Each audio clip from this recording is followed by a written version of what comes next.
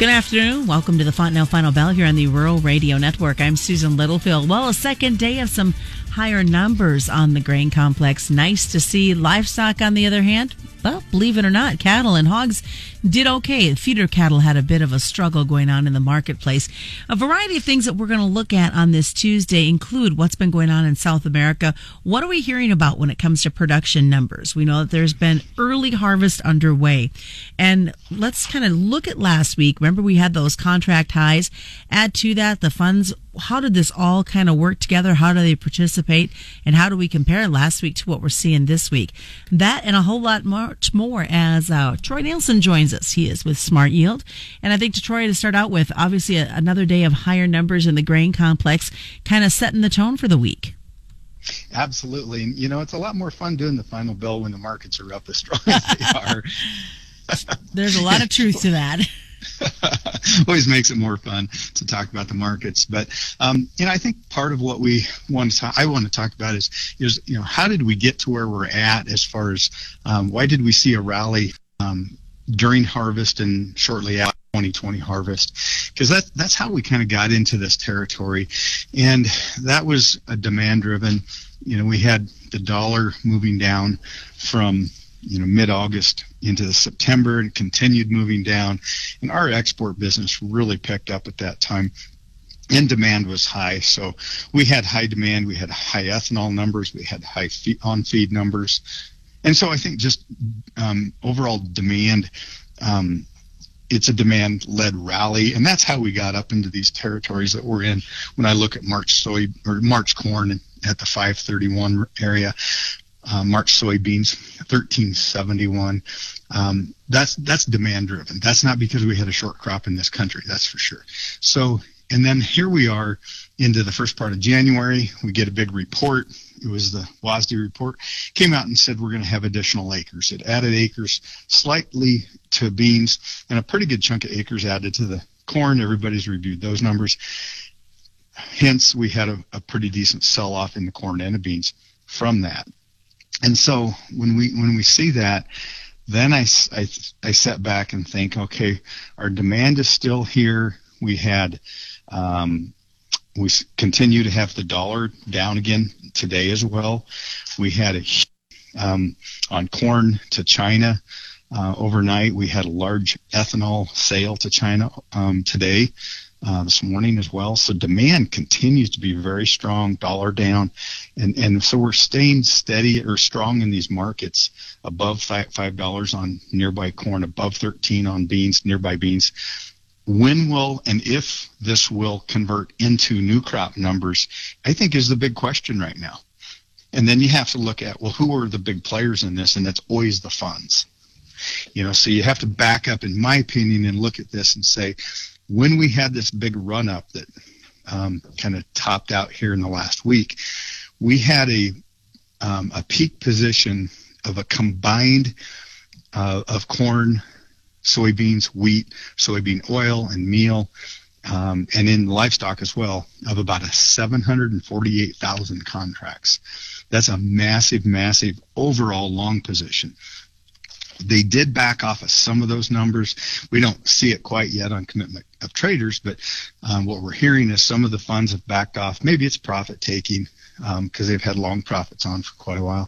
So what we've seen is they've backed off. They're still at about 690,000 range on overall with the funds on the fund tracker. So it's still a long position, and they're still committed to this market. So that's where we're at. And now moving forward, then you start looking at, in my opinion, you have to look at South America because they're growing crops right now. Ours are in the bin.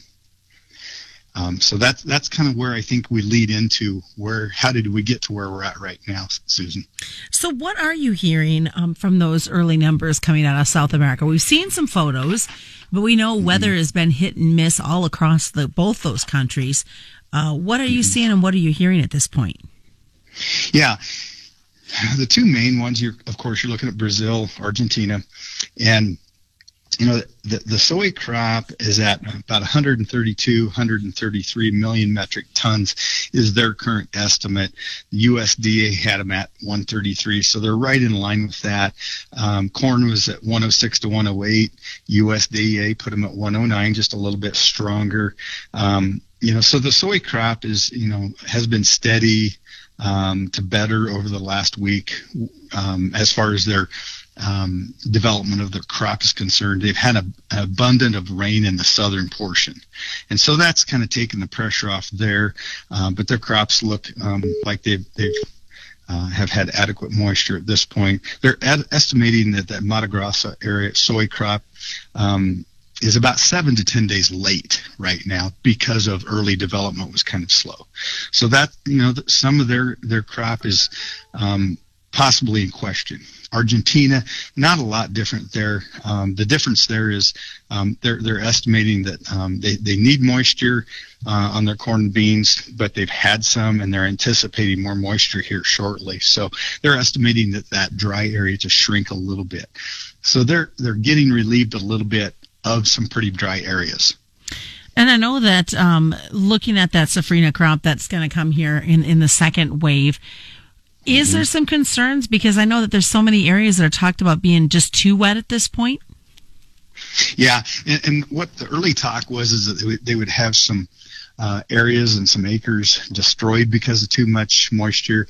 They've kind of backed off that right now, saying that they're probably going to recover from most of that. So I think that aided to the bullishness of the market here at a period of time. That's kind of backed off. That's off the table just a little bit at this point. All right. Well, stick around, folks. We've got a lot more to come up as we continue our conversation with Troy Nielson. We are going to look, of course, at some basis talk. We know that those numbers haven't had a lot of excitement as of late. We'll talk more. It's the Fontanelle Final Bell on the Rural Radio Network.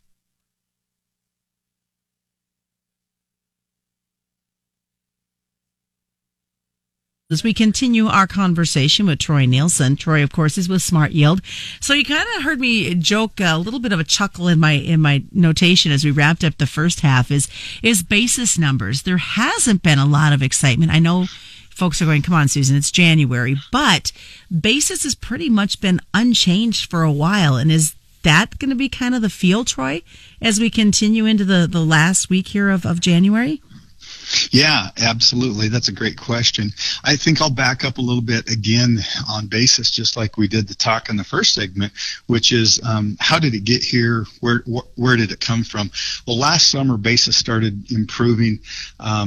Here in central Nebraska, we see it as well as to the river moving east. We saw basis improvement starting in the middle of the summer. It got to some really favorable areas.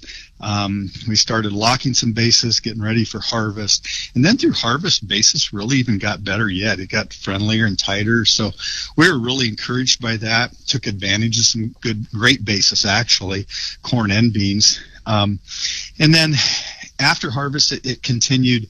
It stayed strong. It stayed healthy. Just here recently, we've had the basis back off a little bit from the earlier highs, and kind of stabilized. It hasn't really reversed on us, but it's kind of stabilized. Where does that go from here is always the big question, right?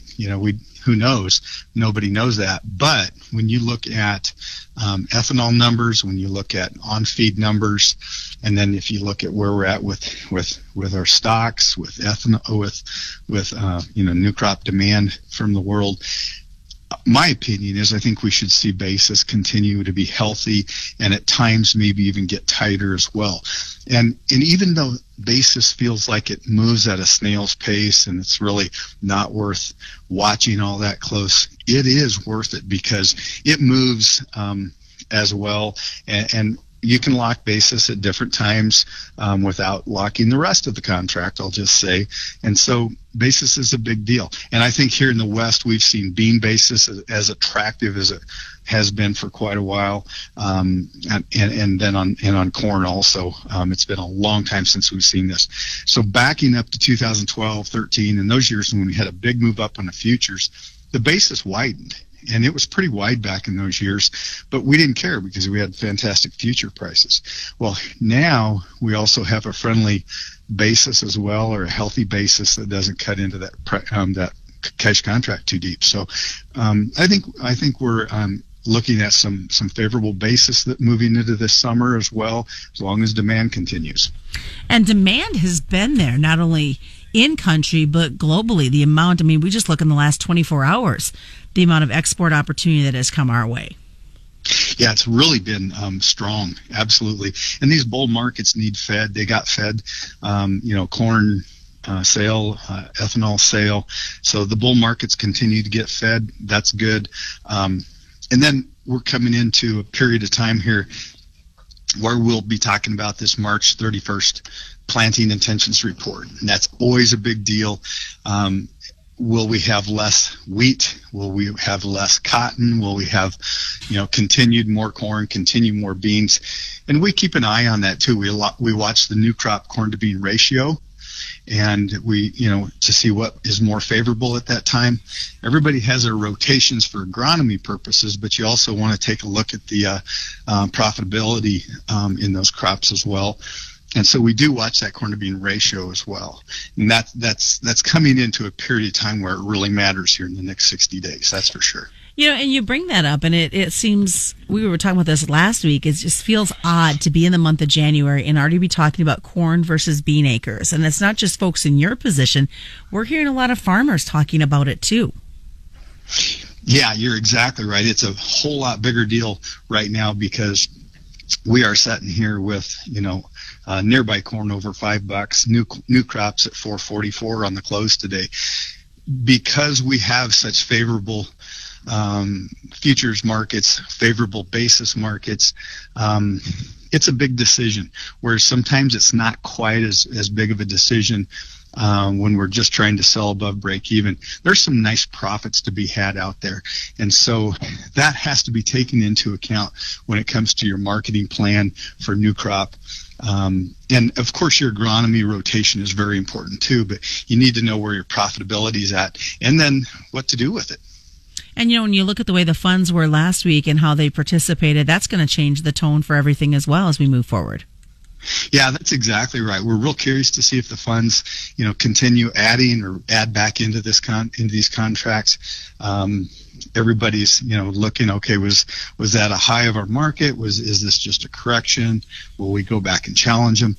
We don't know those things. So our approach on it is definitely, you have to have a risk management plan, a marketing plan. It's got to be in writing. And here at Smart Yield, of course, we help guys with that. For folks to get a hold of you. Yeah, just call our office here in Kearney, 308-234-6805. And that's a Fontanelle Final Bell brought to you by Fontanelle Hybrids and all of your local dealers on the Rural Radio Network.